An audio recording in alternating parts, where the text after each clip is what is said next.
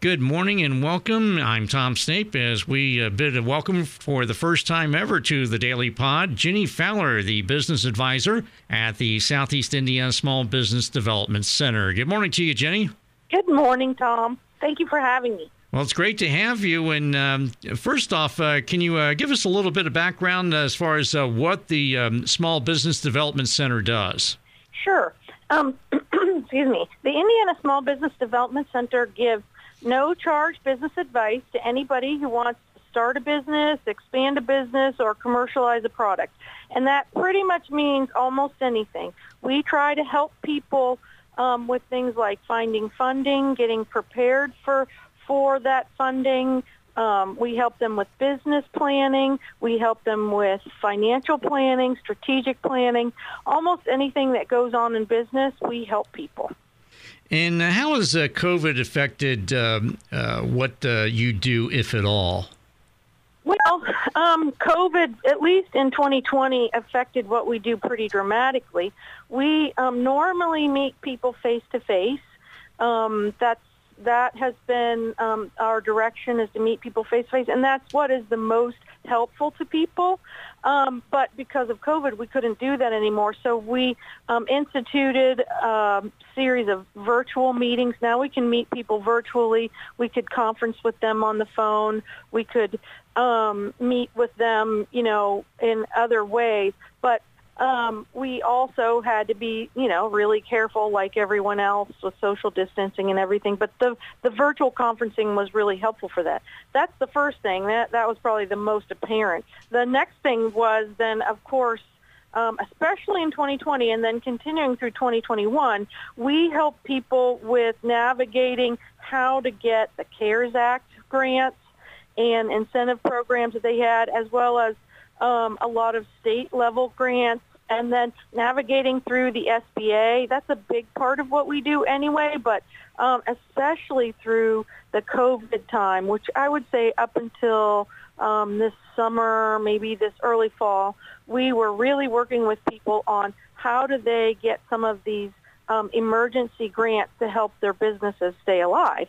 And so I was talking to not only clients, but just any number of business people across the 6 counties that I cover, and just about, everything that they could do, what was available to them, how could they help their business. And then the last thing that we do is we do a lot of workshops and public speaking, that kind of thing, for organizations, and we were helping with a lot of that training because it could be done virtually. So we reached out to local chambers and other organizations to help their business people with supplying content and helping with those workshops for, helping navigate their business through really choppy waters, things that they would have never encountered before and really didn't know if they had the skills to go forward with now. But we did help. We worked with an enormous number of business people who may not regularly have come in to see us, but because of COVID, we were giving out a lot of advice around how to sustain their business. Now, on your part, that had to you had to do a lot of pivoting, shall we say, as far as getting information about the CARES Act and at least having some information on how to guide people through the process. Did you not? Yes. Well, yes. We early on, especially, the information was coming out. It was a little bit choppy. We weren't getting regular information because people didn't have it, right? Everyone in the country was trying to navigate where do we go next, right? And the CARES Act didn't get approved right early on. So the early calls that I got were from people who were, pretty desperate about what am I going to do now? Do I shut my business down? Do I keep it open? What do I do about employees? And so we gave a lot of direction as far as what to do with employees and how to handle their work and whether they should stay home or come to work. We did a lot of that kind of work. And then as the information came out, we kind of went out and gathered a lot of the new rulings on the CARES Act and how to use that so that we could help people navigate through that process, because just getting that and doing all the paperwork for it is an onerous process in general. It's just lots of paperwork, and it's just not something you deal with every day, so it's not typical. So we held people's hands through that process to help them get that emergency funding. Flash forward to now. As far as the Great Resignation, as it's being called, people quitting their jobs, but have you seen a lot of cases, at least in your 6-county service area, where people have cited that, or at least linked it to that as a reason for people starting a business? I don't know that I would say that yet. I think, relative to the Great Resignation, that was a lot of people who were right on the fence as far as, retirement. So a lot of those people kind of went into retirement. I expect that now I'm going to start seeing more and more people who want to start businesses in their local area. I think what we've seen is people migrating out of cities and moving towards smaller towns and communities, especially because of, Wi-Fi and internet accessibility. They can often work from home. But and I think that what I'll see is more and more of those people doing that. Up until now, they've been, in some of the smaller areas, I think people were really concerned and kept hold of their businesses. Now I think their employment positions. I think now is the time when they're making those decisions, whether, what they do with their futures. And we see that in the incentives that the state is running, trying to and local communities running, trying to compete and trying to recruit people to live in their community. There's a lot of that going on right now, and so I expect in the future to see a lot more people who want to start small businesses as, at least a portion of their livelihood. But also, one thing that you said was a lot of people quitting their jobs and starting businesses. Pretty much, I would say 80% of the people who come in to see me just on a regular basis are doing that. Mm-hmm. So they're going from regular employment to having a small business. So, but the reasoning behind that might be different, normally. But I do expect to see more of that relative to COVID and all of the things going on. So people making decisions to move. Yeah, and of course, you mentioned the, for example, you alluded to it, the Make My Move program. I know that the city of Greensburg is involved in right now and getting applications. So that's been an interesting byproduct of what's been going on. Right. I actually have been following that, too, because I work in Greensburg as well, and I meet clients over there. And, yes, like you said, very interesting and the mayor was very successful in recruiting people, too, or at least applicants to that program. I'm very interested to see how it turns out. And with that, we're going to go ahead and take a quick time out. We'll continue our conversation with Ginny Fowler, the business advisor at the Southeast Indiana Small Business Development Center, right after this. Don't adjust your radio. The sound that you hear is your stomach. You're having trouble focusing. You can't recall your last meal. You're trapped in the hunger zone. The solution, Batesville To Go. Let To Go deliver a hot, fresh meal to your home or office whenever hunger strikes. To Go delivers the best food from local restaurants. Visit us online at togodelivers.com or call us at 812-727-8800. Batesville To Go. Big city convenience, small town taste. And welcome back to the Daily Pod. I'm Tom Snape, and we continue our conversation with Ginny Fowler. She's the business advisor at the Southeast Indiana Small Business Development Center. And you're based in Lawrenceburg. However, you, as we mentioned, you service a 6-county area. Can you give us a little bit of, as far as that's concerned, those 6 counties? And you're obviously not parked in Lawrenceburg all day. You're getting out and about. Yes.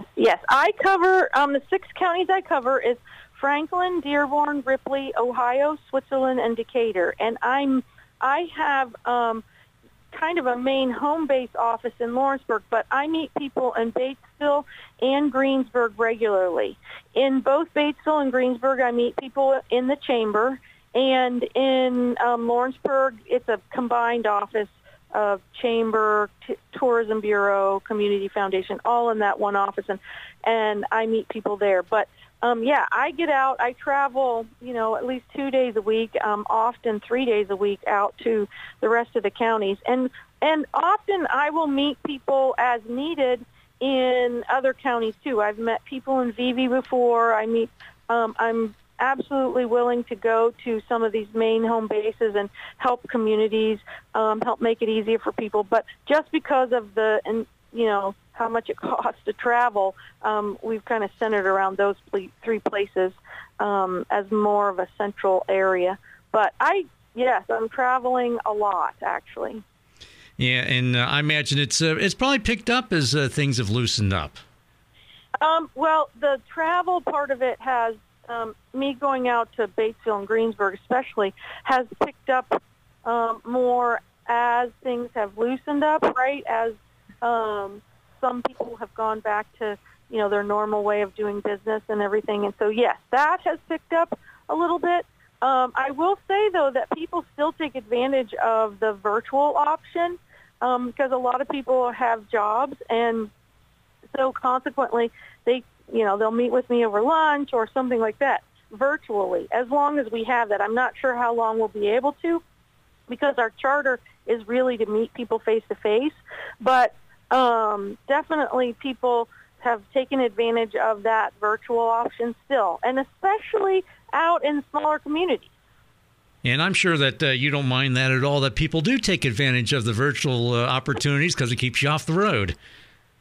Well, yes, and it helps me to standardize where I go when. It does help a little bit with scheduling. And with virtual, conferencing, I can still let them see their financials and business plan feedback and all that kind of stuff, and I can still see them face-to-face. The big part of this that I do, I think, is really having that support, right? So what makes this successful is one-on-one counseling for your specific issue or your specific project, to give you counseling and feedback. And I listen to, all kinds of things that come in, all kinds of situations, and we try to navigate through that together. And starting a business is lonely, and it's very difficult. It's not something that is for the faint of heart. And so having someone to go alongside you and say, you know what, I know how to do this. Let's just walk together through this process, this journey, is really helpful. And being able to sit across from someone and know that I have someone else in my corner that I can go to if I don't know how to do this is really helpful. And that's what makes it work. So virtual is great for meeting sometimes, but really meeting one-on-one, it helps the people, for whatever reason, it helps them more than even the virtual option. Now, is there a charge for the service? No, there's no charge for anything that I do. It's all paid for through different taxpayer avenues. We, receive funding through the Small Business Administration, which is a federal entity, the state of Indiana. In our region, Purdue University is our host, and then local municipalities like Batesville and Greensburg. And I just want to give kind of a little shout out to them. All of my communities are fantastic to work with. I love working with them, and I love the people that I work with. It's a great, great job.